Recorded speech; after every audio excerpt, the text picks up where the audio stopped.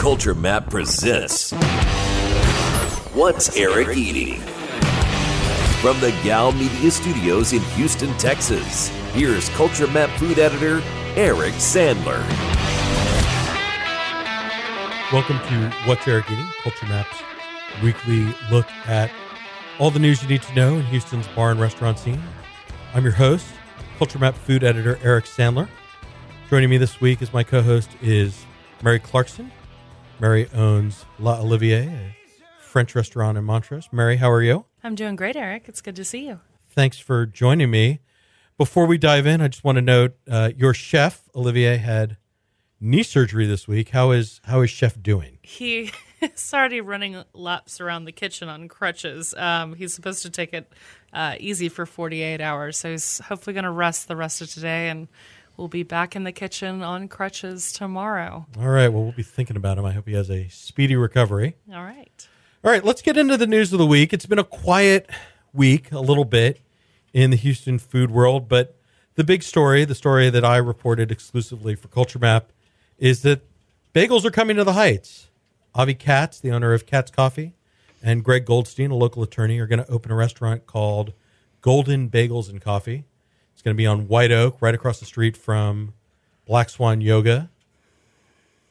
Houston doesn't really have a lot of bagel options. As someone who is both Jewish, the grandson of a kosher caterer, and just someone who really likes eating bagels, there's really only 3 bagel bakeries in the Houston area. There's Hot Bagel Shop on Shepherd. There's New York Bagels on Hillcroft near Meyerland.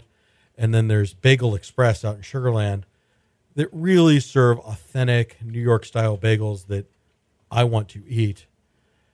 So there's a lot of excitement about the prospect of a 4th bagel option. Mary, do you share that excitement? Are you ready for more bagels? You know, I love a good bagel when I'm traveling, especially, in New York. I think we do lack for solid options, so I'm excited that there's going to be one close in. It's interesting. Obviously most bagel shops are kind of grab-and-go affairs. Maybe they do sandwiches. They don't typically have a lot of seating. They don't change very much. I mean, Hot Bagel Shop just relocated from one end of the strip center to a new building in an adjacent strip center. They barely had to change their address. Golden is going to be a little bit more sophisticated, a little more coffee shop, more seating. It's going to have a patio. It's going to serve a full breakfast and lunch menu. And it's walking distance from a popular hike and bike trail, all of which seem to me to bode well for its prospects for success. I think it's going to do well in the sense that it's offering more than just breakfast options, and the location, I think, is key. I mean, I think they're going to get a lot of business from the hike and bike trail. Well, the other thing they're going to do is they're going to cure and smoke their own lox, maybe use some local fish every now and then. I'm intrigued by the possibility of, say, house-made cream cheese with house-made smoked salmon. Yeah, or house-made smoked salmon, or even Gulf fish. So like house-made smoked amberjack for something like that. That would definitely elevate what we're seeing from local bagel shops. I'm excited. Good smoked salmon is kind of hard to come by. So if they do that well and other fish, I think that's going to make it a little more substantial. And just another sign that whatever's going on in the Heights is showing no signs of slowing down. Number of high-profile openings there all summer, and more to come into the fall. So definitely something to keep an eye on. Moving on, foreign and domestic, the acclaimed Austin restaurant is teasing once again that they are planning to come to Houston. I'll say I traded a couple of emails with Ned Elliott, the owner of Foreign and Domestic. He's not ready to talk details. He didn't tell me whether or not he signed a lease yet. Of course not. He told me he would tell me for $100,000. I said, how about $10 and a shot of Weller 12? So we agreed on that. I have the Weller 12. I have the $10. Ned, if you're listening, I'm ready to listen when you're ready to talk. But Foreign and Domestic has been one of those restaurants that people I know in the restaurant industry here in Houston like to visit every time they go to Austin. Have you been to Foreign and Domestic? Where you go to Austin pretty regularly. Where does it rank for you among Austin restaurants? Chef Olivia and I went to Foreign and Domestic when it first opened, and it left quite an impact on us, and definitely for him, I know that for a fact. It ranks pretty high up there. I don't think we have anything quite like it in Houston right now. I think they would do really well in Houston because they've been around, and a lot of Houston chefs and industry people and people outside of the industry know Foreign and Domestic. I think they would do fantastic in Houston. I mean, I kind of think of them Montrose Heights, but I think anywhere in Houston they would do well. It's an intimate restaurant, so if they came to Houston, I think they'd need to keep that intimacy, kind of keep it small and try not to go too big. And I think if they do that, they'll have a cult following really quickly. Yeah, I mean, how would you describe it? Kind of eclectic, small plates? Almost kind of tapas classic style, American. but it's American. I mean, it's just small bites. You basically order a bunch of different items until you're full, and the menu, I believe, changes daily. It mixes up pretty regularly, for sure. Good cocktails. It's got that chef's counter with the open kitchen that's really nice. Love that you can see inside of it. Yeah. Part of the experience. So something to follow. And to his credit, Ned has talked about this for at least a couple of years. You can Google and find, I have an article on Culture Map from a couple of years ago where he talked about kind of what he's looking for, slightly bigger space, definitely better parking. In Austin, it's right in the middle of a neighborhood, and you will definitely park in front of somebody's house and walk a little bit at least to get to the restaurant. That doesn't typically fly in Houston. As someone who owns a restaurant with limited parking, that's something you know well. Oh, well, that's absolutely true. But you're talking to somebody who took over a former adult DVD store, so the neighbors love me. So finding the right location is really important, but I think wherever Foreign and Domestic winds up, it'll definitely attract quite a bit of attention. The other story that I reported last week that I wanted to get your opinion on, Jimmy Choo Asian Kitchen, a late-night restaurant that took over the Pascal space on Westheimer near Mandel, announced that it has closed. The owner, Erwin Palchik, said he's looking for an investor to make a small investment. That I haven't talked to Erwin about this, but that just based on the nature of the conversation, that I would guess is somewhere between $50,000 and $100,000, roughly the amount of money it takes to hire a new chef, because he's found a new chef who's ready to implement a new menu, mix that place up a little bit, and turn Jimmy Choo into a better version of what it is, which my dining experiences there were a decidedly mixed bag.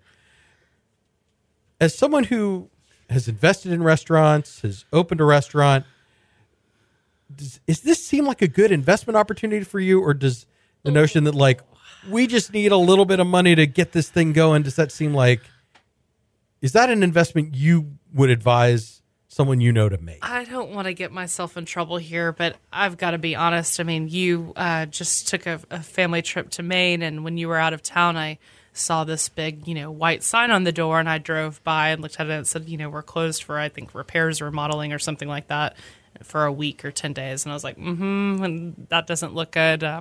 But, you found out about this when you came back. This is not something for myself that I would touch. I generally find that something like this either needs to find their legs on their own, and if that's not a possibility, I think from an outside investor standpoint, it's better to let this restaurant take its natural path and then for somebody else to come in and have control. Typically, people want to have control. I think somebody coming in this late in the game to invest, maybe Erwin is amenable to that. I know Erwin. I like him. But from a business side, this is a tough spot to be in. Yeah, I've never heard of a restaurateur going to the media. He went on the Cleverly Stone's radio show to announce that this is what his plan was. I've never heard of a restaurateur soliciting investors via the media before. No, it's usually back channels and industry contacts, and it's usually not something publicly advertised. But, it's a new dawn, a new area with GoFundMe pages and you name it. So anything's... I'm surprised by it, but not surprised. Nothing really surprises me anymore. Had you been to Jimmy Choo? I've been once, and let's just say I may have been having a cocktail or two and needed just some good late-night comfort food. So I can't give you a fair opinion on what I might think it might be for, a regular dinner. It was a late night. Well, and it was pitched as a late night spot. It was supposed to be open until 3 or even 4 in the morning, especially on Fridays and Saturdays. You know, Montrose had that late night Asian spot for years with Hollywood Vietnamese. Of course, Mai's is right next door in Midtown. The Rice Box at one point. Yeah, the Rice Box truck that operated in the parking lot across the street from Poison Girl stayed open late. Now that's gone because he moved to a brick and mortar up in the Heights. So there's definitely an opportunity there for someone. I'm just not sure. I liked Pascal when they were there. I mean, I know that wasn't a late night spot. It's been around forever. It's a good location with pretty good parking. Mm-hmm. And street parking. Right. But, and, you know, Goodnight Charlie's, David Keck's Honky Tonk is going to open right across the street. You're right next to Poison Girl. You're right next to Hugo's. You know, it's right in the heart of Montrose. It's an interesting opportunity for someone. I just wonder about who this magical person is that's going to give them money without making some pretty significant changes, probably starting with the name, right? To get the whatever negative memories are associated with Jimmy Choo. You know, new chef, new menu, new name would seem like a promising way to go. Come on, Eric, investment opportunity. Yeah, unfortunately, you know, we're still working. The podcast is growing all the time, and I'm very appreciative of our listenership, but not quite at the point where I can sink $100K into reviving a late night Asian spot.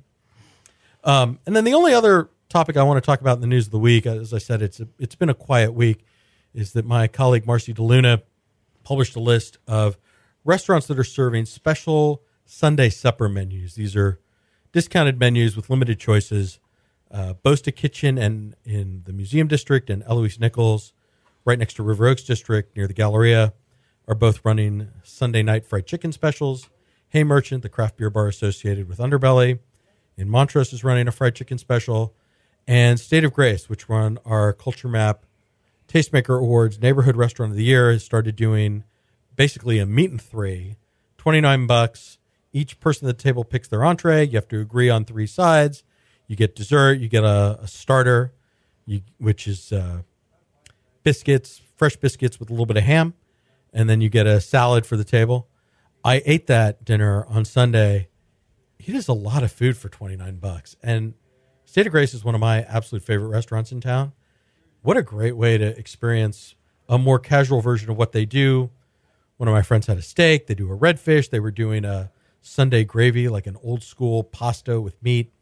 They were doing soft shell crab, chicken fried steak, fried chicken. Those were some of the choices. There's a vegetarian option.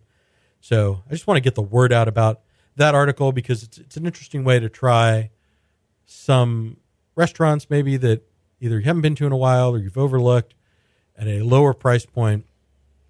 And it's just a good atmosphere on a Sunday night. You can go early. Game of Thrones is starting up, so I know nobody wants to miss Game of Thrones, but so go early, eat, and then you'll be in the right frame of mind to settle in on the couch for the adventures of Tyrion and Daenerys and the whole crew.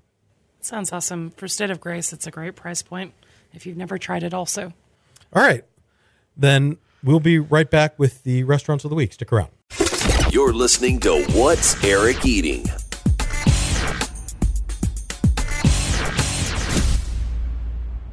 Okay, so for the restaurants of the week, we're going to do something a little bit different. Neither Mary nor I tried a new restaurant last week, so we don't have a new opening to talk about. I will say Roca Accor and 85C, the new Taiwanese bakery in Chinatown, are the 2 hottest openings in the city right now. So if you haven't been to either one of those, listen to last week's podcast, get caught up on what you need to go, and then go there.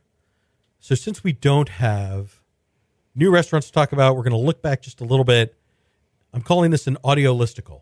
We're going to talk about the best new restaurants of 2017 so far. Now, Mary, I sent you a list of like 20 possibilities. You did. We're going to do this fantasy football draft style. You're going to go first. You're going to pick one. Okay. Talk about what you like about it. I'm going to go second. I'm going to pick one, and then I'm going to pick another one, snake draft.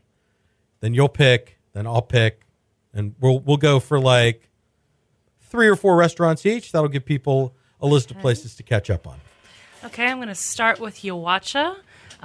This is a sister restaurant to a favorite restaurant of mine, Hakkasan.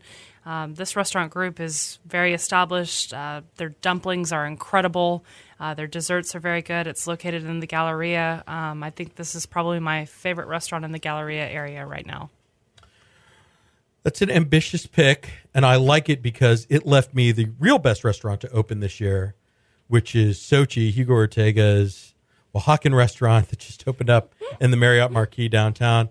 Just got 4 stars from my beloved colleague, Chronicle critic Allison Cook. Hugo won a James Beard Award this year. He grew up visiting Oaxaca as a child, so this restaurant mixes his childhood memories of the region, which is incredibly diverse, with obviously the experiences that he's had as a chef, as a professional. It's a beautiful space. The menu is interesting. You can do a mole tasting there. Of course, their Sunday brunch is fantastic. The only problem with the restaurant is the valet at the Marquis is so slow. It takes like 10 or even 15 minutes to get your car back. So I street park when I can, but from the moment you walk in the door, everything else about Sochi is really wonderful.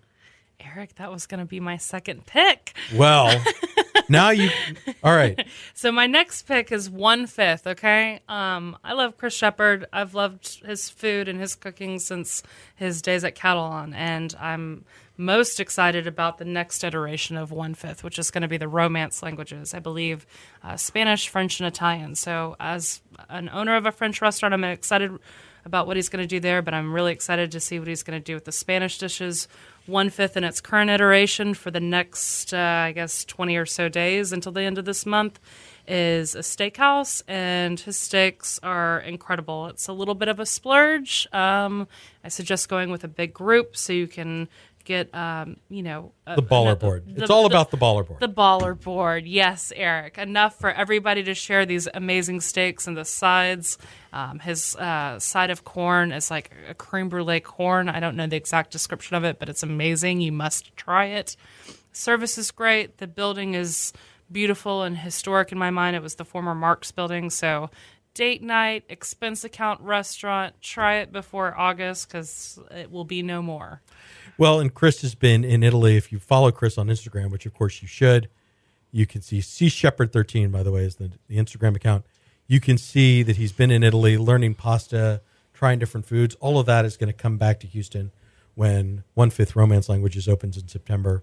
All right, my next pick, Riel Restaurant. We had Ryan Lashane on the podcast a few weeks ago.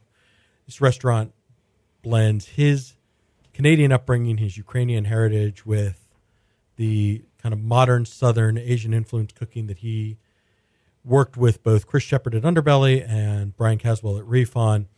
Just a very eclectic menu, a place where you can have, Gulf Coast oysters with a delicate granita or seasonal vegetables or alongside Japanese fish karage. And of course, I think they're best known for 2 of the more Ukrainian dishes, his borscht, which is this very creamy, very pureed, delicious version of that dish that's usually very hearty, very chunky. But this is a lighter version. And the pierogies that he serves alongside a steak. I know we ate at Riel together. We had a really good meal. And Ryan is beginning to tweak the menu a little bit, make some adjustments. He's got a great group of guys working there. His general manager, Chris Fleischman, has the beverage program on point. And it's just a pretty space. It's located on Fairview, right in the middle of Montrose. It just feels good in there. They've rolled out happy hour recently. Again, it's a restaurant that serves multiple purposes, equally good for like dinner with friends during the week. You can have a date night there. You can just come in for happy hour and have a couple drinks. It's a place I've been very satisfied with every time I ate there. All right, I'm throwing you a curveball. Better luck tomorrow. Not a restaurant. It was on your list of It possibilities. was on my list. So I'm picking it because sometimes a cocktail for dinner is all you need, okay? Cocktails and a patty melt. All right, tell the people about Better Luck Tomorrow. The cocktail program, of course, is run by Bobby Hugel of Anvil fame. The drinks here are on par with Anvil, if not better. Best-in-class bartenders here. The cocktails are seasonally oriented on their cocktail list. So if you want, a beautiful peach cocktail, I think I had a peach old fashioned last time. I don't want to misquote that, but it was spectacular. Their drinks are wonderful. I prefer inside at the bar. We're in the dead heat of summer. I had the party melt, which was very good. I went, I think, a week or so ago for my third visit, and that was my best visit yet. So I'm just excited about how they're going to evolve and how the menu is going to change from a food standpoint. But this is my jam right here. Yeah, and we'll say the food is by Justin Yu, who was the James Beard Award-winning chef of Oxheart. He'll open Theodore Rex, his new restaurant in the former Oxheart space, sometime soon, I think, as far as I know. But so it's a little more elevated than typical bar food. And again, they've just started a happy hour. It mimics the Anvil happy hour that's half off house cocktails for an hour and a half every day. And it mimics the public services happy hour, 25% off wine. So again, duck out of work a little bit early, try some food, have a drink, get a discount. And it's a fun space. It's a comfortable space. It's got a nice patio. And it's become, I think, already a real asset to the Heights. All right. So my next pick number 3, Starfish, Lee Ellis's seafood restaurant, Cherry Pie Hospitality. They opened it up just south of the Heights, Heights Boulevard. What I like about this is that it is a seafood-oriented restaurant, as the name implies. Fish is certainly the star, and they have beautiful salmon. They have a bouillabaisse that's really enjoyable. Those lobster puffy tacos are killer. They have a great oyster program, but they have not ignored meat. I think that they do a beef tartare with crispy shallots. It's maybe my favorite appetizer of the year. They have a lamb T-bone that's very satisfying. They have a burger that I haven't tried yet, but looks delicious. And they've started doing a happy hour with $1 oysters and $5 martinis. So it's a beautiful room. Lee has such a great eye for design. All of his places always look good, feels good in there. And it's a busy, that restaurant in a year when I think sometimes restaurants are having some difficulty making their presence known. That's a restaurant that's done a good job of getting the word out, and they have been rewarded because every time I'm either there or drive past it, it just looks super busy. All right, let's do at least one more. Ooh, okay. Not on your list, but a restaurant you and I both visited, Chengdu Taste. Yes, that should have been on my list. I was thinking, did he intentionally leave this one off? But we had a fantastic meal there. We talked about it in one of our earlier podcasts, but it's a little bit of a drive. It's off of Bel Air. It's a California import, I believe, right, Eric? It is, yes. It comes to us from Los Angeles. It's a Sichuan restaurant. You go to Mala. You've been to Chengdu Taste. What about Chengdu Taste stood apart for you? Ooh, oh my gosh. It's going to go back to what we talked about previously, but just the most simple dishes were done extremely well. And, you know, it's okay to get Kung Pao chicken every now and then. But they're cold. We had was it cold rabbit or cold duck? It was cold rabbit. Cold rabbit. That was exceptional. It was a surprising dish for me. But it was great. It's a little bit of a drive, but it's BYOB. It was just a really memorable experience. Picking a fourth one is hard because I'm going to make somebody mad no matter what I do. I really like Field and Tides. We had Travis Lenig and Chico Ramirez on the show a few weeks ago. What they're doing in the Heights is really special. It's a place I really like. But, you know, you picked a bar with Better Luck Tomorrow. I'm going to pick a bar too. Bayou and Bottle in the lobby of the Four Seasons. Just talk about a room that just feels very elegant. It's very comfortable. The food menu is by Richard Sandoval, this chef with 40 restaurants all over the world. It's comfortable. The drinks are fantastic. Shout out to Miss Judith. Shout out to our good friend Judith Piotrowski. It's just it's a place that I haven't been that often, but that I've really enjoyed, and so that's on my list. Mary, we're out of time. We've got Morgan Weber coming up, so I just thank you. You're welcome. We can follow you on Instagram, La Olivier Houston. Yes. And, of course, laolivierhouston.com for everything going on at the restaurant. Yeah. You guys have any wine dinners or anything coming up that we should know about? We've got Bastille Day coming up, July 14th, and we are going all out. We've got a bunch of rosé specials that day and champagne specials. We're also going to have a local musician, Devin Warner, sing.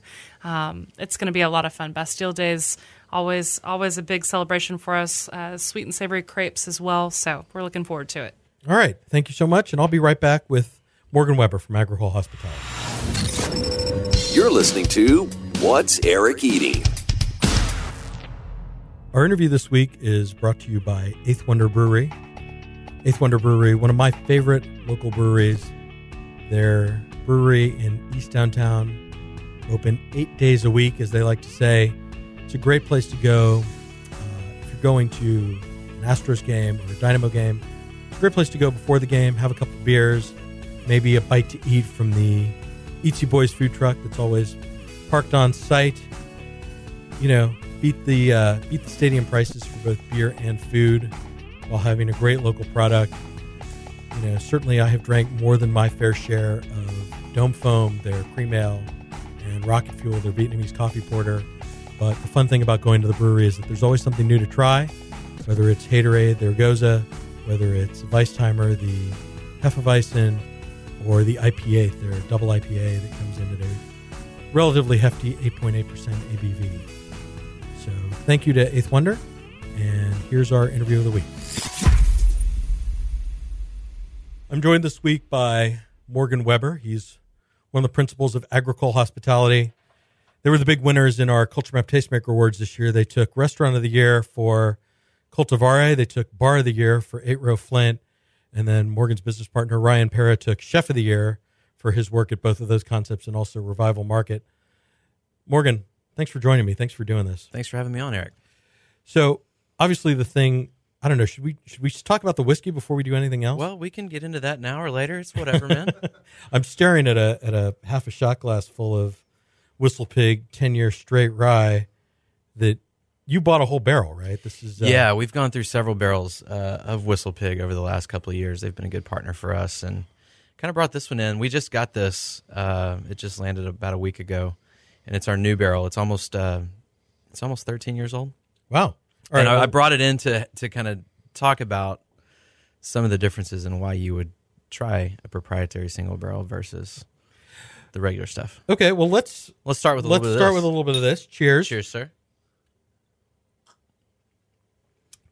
Ooh, not bad for 2:00 in the afternoon. Kind of like a bottled mint julep. So tell me a little bit about this barrel and kind of how you picked it. Well, so when we opened 8 Row almost 2 years ago now, I thought, it's really easy to go into a liquor store like Specs or Goody Goody and just kind of point to one of everything on the wall and say, we're going to create our bourbon collection. Right. And there's a lot of bars, we don't need to name names necessarily, but they open up and they have 200 whiskeys on the wall or even 300 whiskeys on the wall. Yeah. Well, so with 8 Row, we thought, let's go into the distilleries and try to bend their arm and talk them into doing some barrel programs, which is something that's not necessarily new. Like a lot of people have done barrel programs for years, but we were like, let's have the most selection, the widest variety, and really kind of talk these people into giving us some things that are maybe a little bit different or go down a different hole than you might normally get. And I guess it helps that 8 Row has basically been packed since the day you opened it. You sell the whiskey pretty fast. Yeah, they like us. Yeah. We move through a lot of product, and I look at it as relationships with the people. We just got back from Jim Beam. We were one of the only accounts in the state that were allowed to pick a barrel of 25th anniversary Knob Creek to commemorate that line, and it was awesome. And I mean, you bought a barrel of a bourbon that's basically going to sell for about $120 on a shelf. Yeah. So that's a pretty fancy. It's a pretty big commitment. Yeah. On our end, because most of these barrels cost us between $6,000 and $8,000 a piece. The Knob Creek 25th anniversary was a little bit bigger of a chunk. But certainly, you're going to give people an opportunity to try something that they can't find on a shelf, that they might not get anywhere else. I mean, yeah, Whistle absolutely. Pig, you can find Whistle Pig around, but yeah. Well, one of the things that we don't like to do is overcharge for people wanting to kind of experiment, right? So we did the Pappy Van Winkle thing over Christmas. Pappy at cost, yeah. It was at cost. It was one of the most fun days outside of this most recent Whistle Pig St. Arnold's event that we've ever had. Like, everybody was just so happy to be there. $6 Pap, Yeah, $6 Van 10-year. 10-year. Yeah. Yeah. I know Mary was there. I'm sorry that she couldn't stick around for this part of the show, but I know she was there. I know she had a great time. It was awesome. We like to have fun with it. Yeah. And you're about to start having a lot more fun. Obviously, the thing I really want to talk to you about is what you've got going on in East Downtown. Yeah. A new restaurant, Indianola, Yeah. a new bar, Miss Carousel, and a pizza place called Vinny's. Yeah. How did you decide? I mean, the Heights is so popular right now. New restaurants Yeah. are opening there all the time. You've had a lot of success in that neighborhood. Yeah. Why did you decide that your next project was going to be in Edo rather than the Heights? You know, we get kicked over a lot of properties to look at, to walk, to see. There's a lot that's gone on in the Heights over the last 3 or 4 years, even since Cultivari's opened. When Revival Market opened in 2011, there weren't a ton of options. Yeah, it was like you guys and Downhouse and Shade and Glass Wall. Yeah, and that's probably that was pretty much it. And Liberty Kitchen. Maybe. Yeah. Well, so since all that, you know, we've had a massive amount of openings in the Heights, and we thought, you know what, for this next project, unless the property is absolutely, you know, something we couldn't pass up on, let's pump the brakes on the Heights for a little bit. Let's go to a area of town that kind of reminded us of what the Heights was, you know, around the Revival Market opening. And then how did you decide on this East Village location? Because it's such a big space. Yeah. How quickly did you realize, like, we can't just do one thing with this? Really fast. You know, initially, so our landlords there have been longtime friends of mine, dating back to my pre-Anvil opening days when I was at Metro buying real estate for the light rail expansions that were going on in the mid-2000s.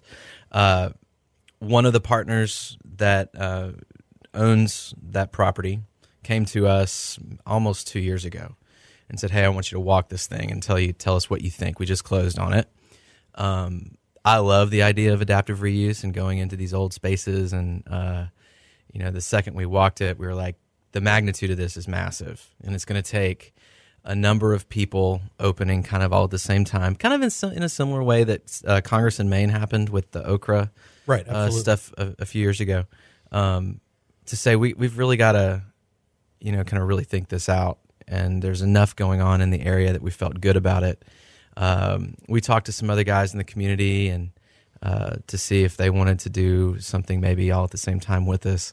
And at the end of the day, we're like, you know, we could recreate certain parts of kind of the synergy that the Cultivari Garden and the Cultivari Restaurant have together, rethink it a little bit, take a lot of cues from what we've already learned, and do kind of one bigger development.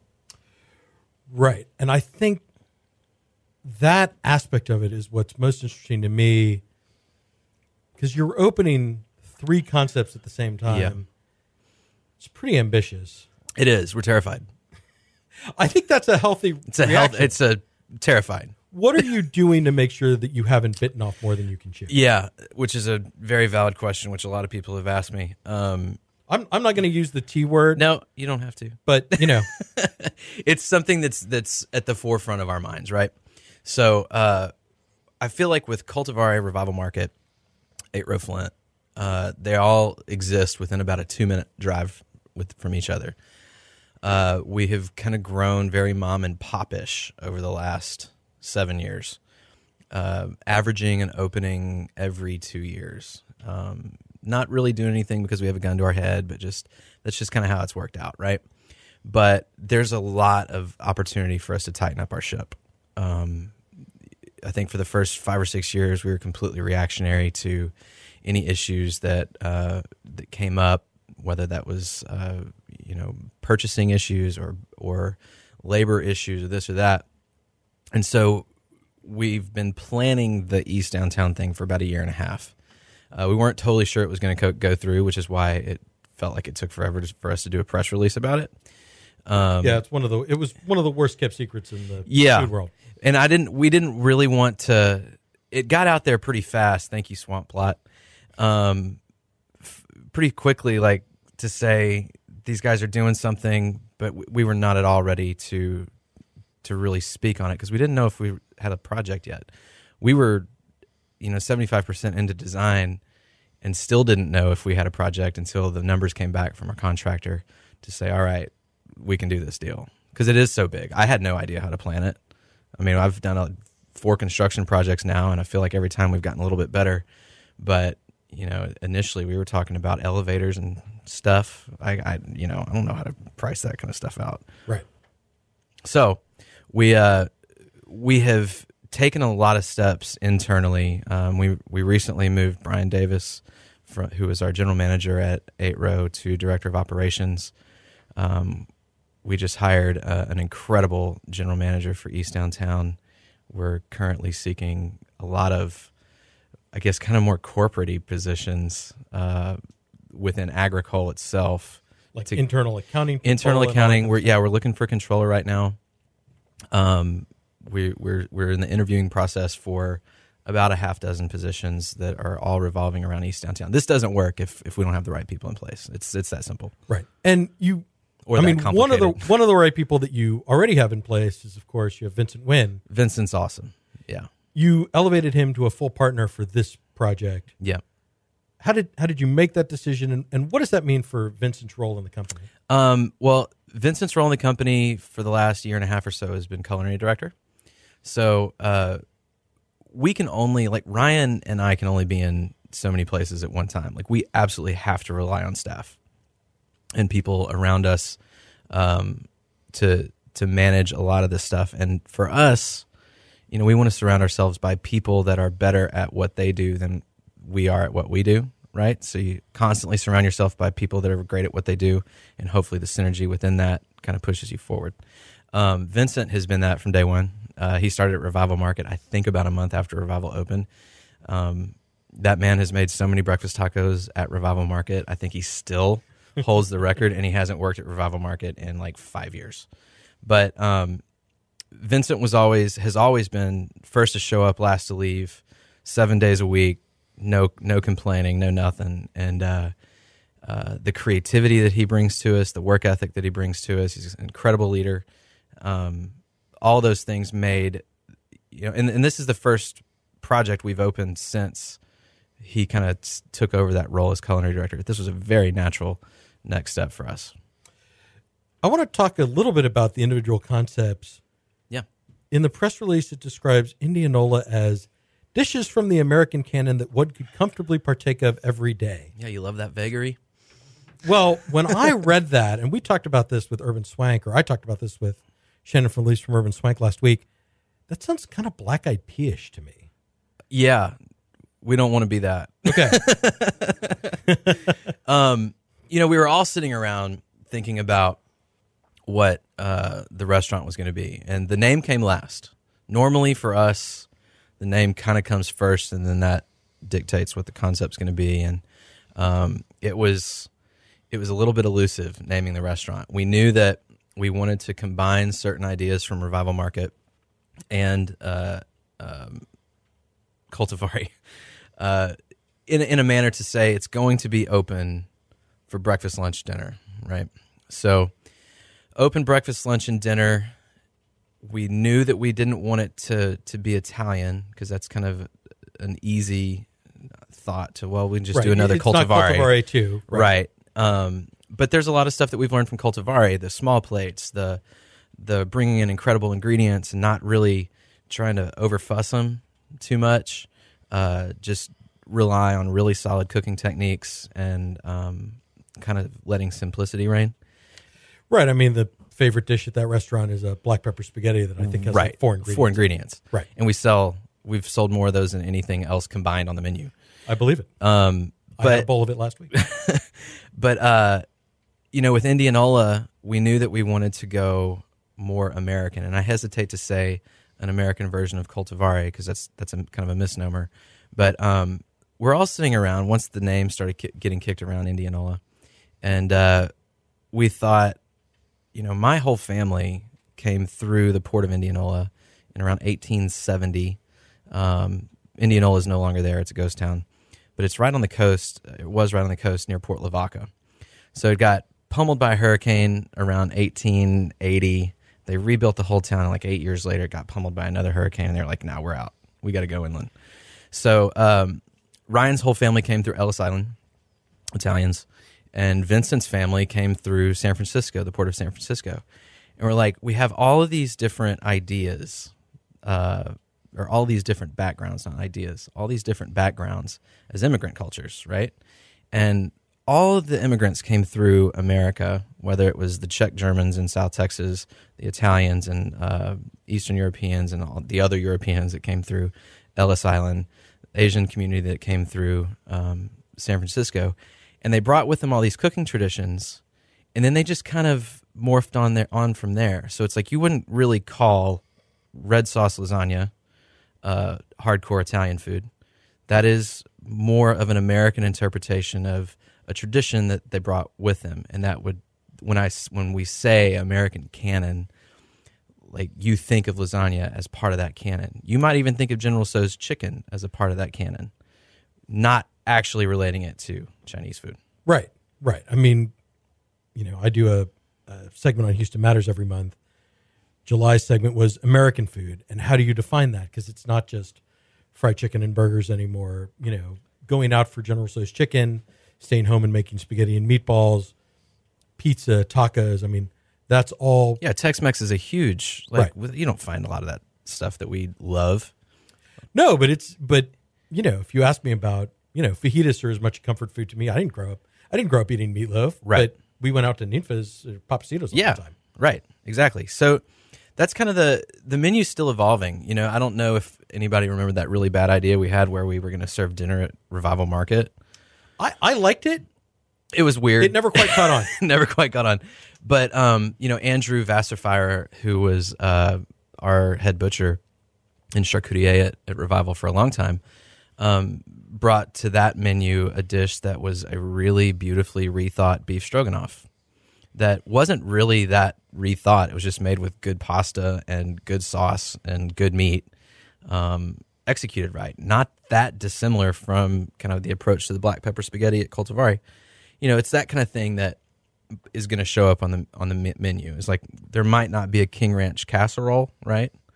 But it wouldn't be too far of a stretch to think, what do we love about King Ranch chicken, right? It's pretty delicious. And if you don't like it, you're lying to yourself. Well, chicken and cheese is never a bad starting point. Right. Add some cream and mushrooms, and you really got something there. Yeah. But I'm not saying that King Ranch chicken is on it. The menu is going to be pretty much constantly evolving from now till when we open. But that's kind of the headspace. It's not going to be, I think when you start saying American food or Southern food, you start thinking grits and all that, Hoppin' John. And I think we're ready to give that kind of style of food a break for a little bit and just kind of approach this with a little bit lighter hand. I think that's one of the things we've learned from at Coltivari is that you can really go to Coltivari 3 times a week and have almost a different meal each time. You could eat vegetarian once, you could go pasta once, and you could go small plates and vegetarian pretty easily. Yeah, I mean, it's the only restaurant in Houston where I promise you I order a salad every single time. Me too. I mean, I wish I could say that I had a hand in those salads, but I don't. And but I still love them. And then one of your quotes about Miss Carousel is that you had a comment about fussy speakeasy style cocktail bars. We have a fair number of speakeasy style cocktail bars. Yeah. In Houston, they've done very well, and I like drinking at them. But how do you imagine Miss Carousel to be sort of different than that? Okay, so I felt like when we put this in the press release, it had the potential of getting me in a little bit of trouble, and that was not the intention. I'm sure you've heard from people, but owners of fussy speakeasy style cocktail bars. And I love them. I still go to them. But I'm sitting in where was I? I was in Nashville last August, and was sitting at a cocktail bar and just going through the whole charade. They dropped the menus. No, it wasn't Nashville. It was in Austin. And that one will remain nameless. But I'm sitting in front of this guy and at his well, and it's right at 5 o'clock on like a Wednesday. So we're not really looking at getting crushed this early. I'm sitting in front of him, and I'm watching him make drinks. And I notice that they're using this massive but beautiful ice in every drink, whether it was stirred or shaken. Like massive, beautiful ice is going into a cocktail tin. And I'm sitting here watching this deal go on for about 20 minutes. And finally I'm just like, God, man, they're using that in absolutely everything. That's expensive and it's labor intensive, right? So Right, so the whole point of shaking the drink is to dilute it, melt and chill the it down. ice, and dilute it, and chill it. It takes longer when the ice is really big. It does, but I'm still pretty impressed with their commitment to this idea. So I'm watching this go down, and I'm finally the bartender comes over to me, and we've had a really nice drink so far, and I'm like, "Hey, dude, so do y'all use that ice for absolutely everything?" And he's like, "Yeah." And I was like, "Wow, that's pretty crazy." So, what do y'all like? Have an ice machine here that makes it in the back, and then you cut it down? He's like, "Yeah." And I'm like, "Okay." So is that like a Kleinbell? Is that the brand? And man, y'all cut it down on like a meat saw into the shapes that you have now? And he's like, "Yeah." And this dude was so not into having a conversation about this. And I'm like, man, listen. I mean, at some point, you should have gotten made as someone in the industry, right? People don't just walk in and ask about the Kleinbell. Well, and then I'm like, well, do y'all ever run out like when it's really busy? And he's like, no. And I'm like, okay, listen, fella, you have made the conscious decision to sling drinks for a living. Like, your purpose in life, chosen by yourself, is to get alcohol to my face as fast as possible to make sure that like you're helping me take the edge off of my day, right? I don't bartend behind the bar anymore. I used to be behind Cultivari's bar nightly, but had any customer or guest walked into our place and said asked two of those questions, we would have been in an hour and a half conversation, because it's obvious that the guest really is interested in what we're doing. And that would have been fun. That makes the night go by faster. That means you're doing something cool enough that somebody else has a little bit of curiosity about it and maybe learn something. I left that experience thinking, man, we have really jumped off the rails here with this whole cocktail thing. Like it's been really great because now we can drop into any secondary market, tertiary market in the country, and there's going to be some place you can probably find via the Googler to go have like a good drink. But outside of that, it's like, do we really need to keep talking about the fact that we're using fresh lime juice in press releases anymore? Like, that should just be given. Right, and the restaurant version of that is we don't necessarily need to know every farm you work with. Right. We assume that if you're That's a high-quality restaurant point. serving good food, you're buying from local sources, at least for some of it. Well, yeah, I think if you're on a certain level, that should be assumed at this point. Yeah. So I then went to Nashville and had a really great experience at a pretty low octane but very well done cocktail bar, and it wasn't a speakeasy. And I was like, man, this is super refreshing, because what I really want to do is go to the Shiloh Club and like have an old fashioned made well with good spirits. With good fresh spirits, juice yeah. Well, it doesn't have to. I don't have to be dealing with a fussy mustachioed dude with suspenders behind the bar to know that I'm getting a good drink. right. And so with Miss Carousel, sorry, that was a long No. long way to get to this. That's what this platform is for. Yeah. So with Miss Carousel, we were like, what if we took the pretense out of it as much as we could, and then just focused on the guest experience and the hospitality associated with that. So much to the point where we are starting without an actual bar for you to sit at, which we know is a risk. We get that. But, we have a whole crew of bussers and barbacks at Cultivari and at 8 Row who know how to make all the drinks. They purely from just watching. And we have a hard time. If you talk to anyone in the industry in Houston right now, we have a hard time finding great bartenders, right? So with Miss Carousel, we were like, we want to do a lot of cocktails, we want to do a lot of drinks, and we want them to be overly thought out, right? Presentation's beautiful, glassware beautiful, but we don't want to also have to worry about, some star bartender coming in and hanging around for about 2 months until the latest and greatest next thing opens, and then they move on to there. So we're like, what if we set up the cocktail line like a cooking line? Like you have garde manger, you have the guy on the fry station, you've got the guy on the grill station. Right. You have like an expediter who garnishes. You have an the thing expo, and so why don't we kind of rethink the cocktail bar situation in that manner for Miss Carousel? Now, if this totally blows up and backfires in our face, we can retrofit this for a regular bar very quickly and without much pain. But we thought, all right, well, we've gone that far. Let's maybe think about how the space is laid out. We're at a really great price per square foot for rent over there, so we don't have to stuff as many people as possible within a small square footage space. And we can kind of spread out. We can get some furniture that's very comfortable to sit in. We can take a better design effort towards the whole deal. Yeah, and I'll say one of the things I really like about public services is they have the bar and you can sit at it, but they also have these like comfortable couches and you can hang out and they will bring you drinks. Right. People, you don't have to get up to the bar every time and, wait for a drink and interrupt your own conversation with your guests. We have knowledgeable service staff on the floor who can point you in the right direction. And we've set it up it's not a hotel, right? But anytime I travel, I love having a couple drinks at hotel bars. I love hotel bars. I love the loungy nature of hotel bars. So while this is not, and the hotel bars, turn of the century, used to be those bars that were on the cutting edge of creativity and doing new things. And now we get our creativity from Instagram and Facebook. And like, if you were a bartender in New York in 1910 and you were traveling to St. Louis, Missouri, and you stop at the bar there and have a cool drink that you weren't familiar with, it would take you, weeks and months to go back to your home bar and flesh that out. All right, we're running low on time. We still haven't talked about Vinny's.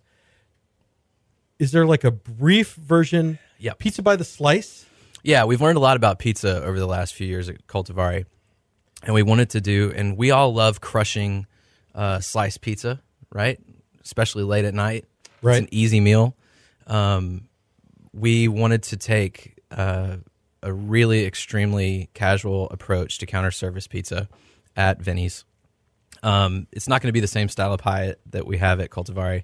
It will be all wood-fired, similar oven, but bigger. It's like twice as big almost. So a little more New York. A little more New York style, but we're not really even pigeonholing ourselves to that. It's going to be probably a little more gluten-y dough, but it'll be available delivery by the slice. We want to be able to cater to downtown painlessly.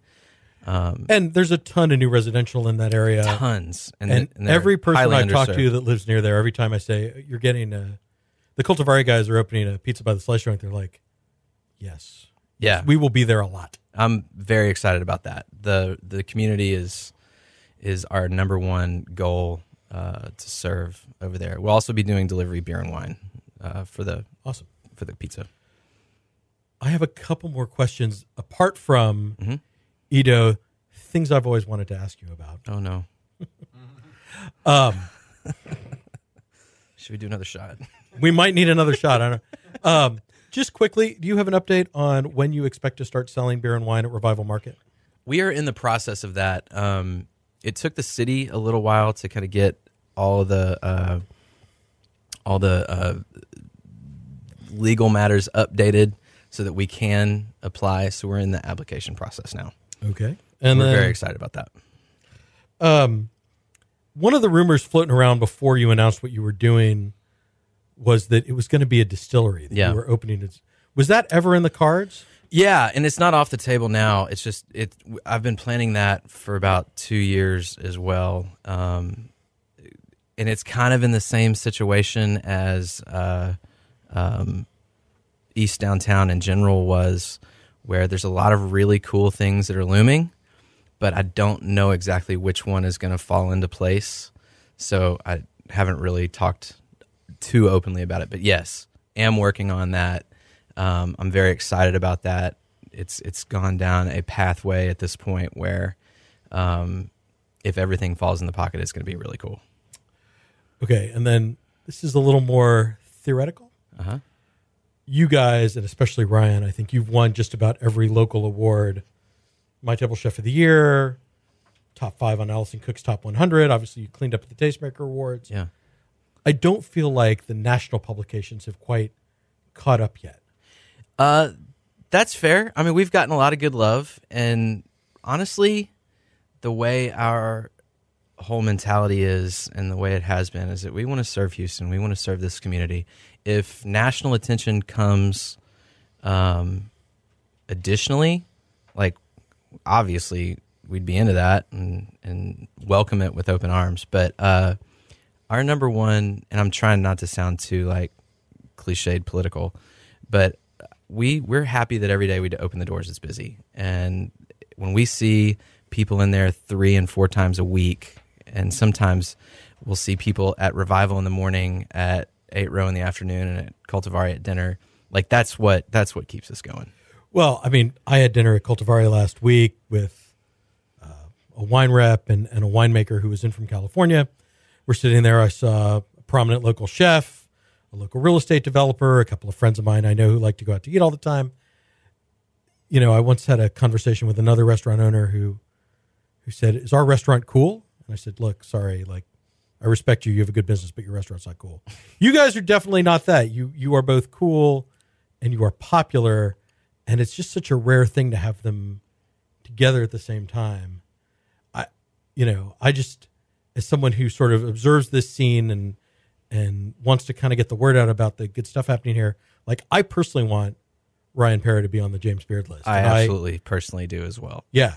And I don't know what has to happen for that, but I'm just going to put that out there. I like that. I like that program.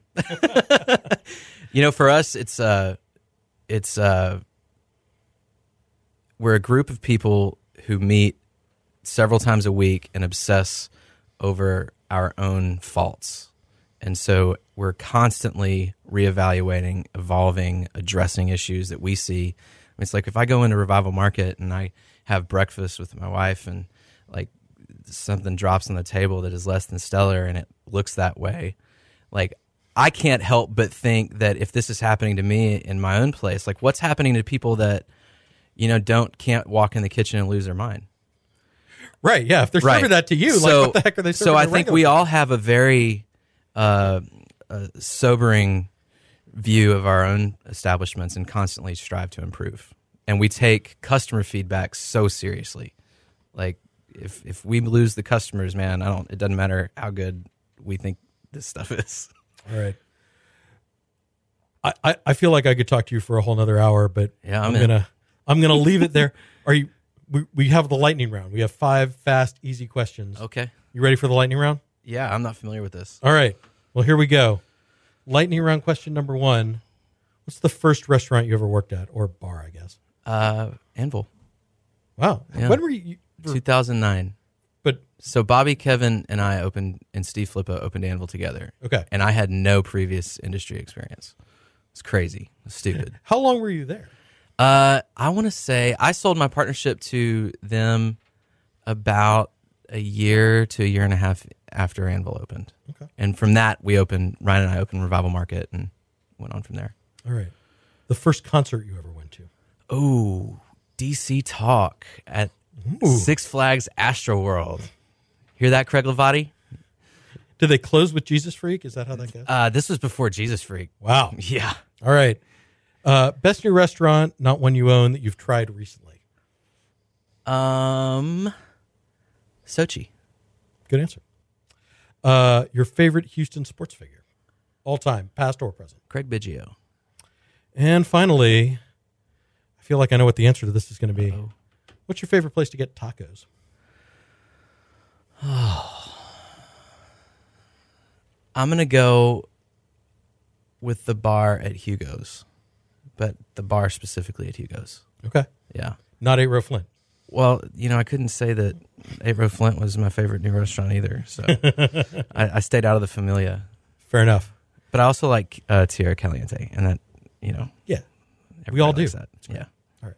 Morgan, we can follow you on Twitter, Morgan F. Weber. Yeah. On Instagram at Morgan_F_Weber. Yeah. Agricolehospitality.com for all your restaurant-related goings-on.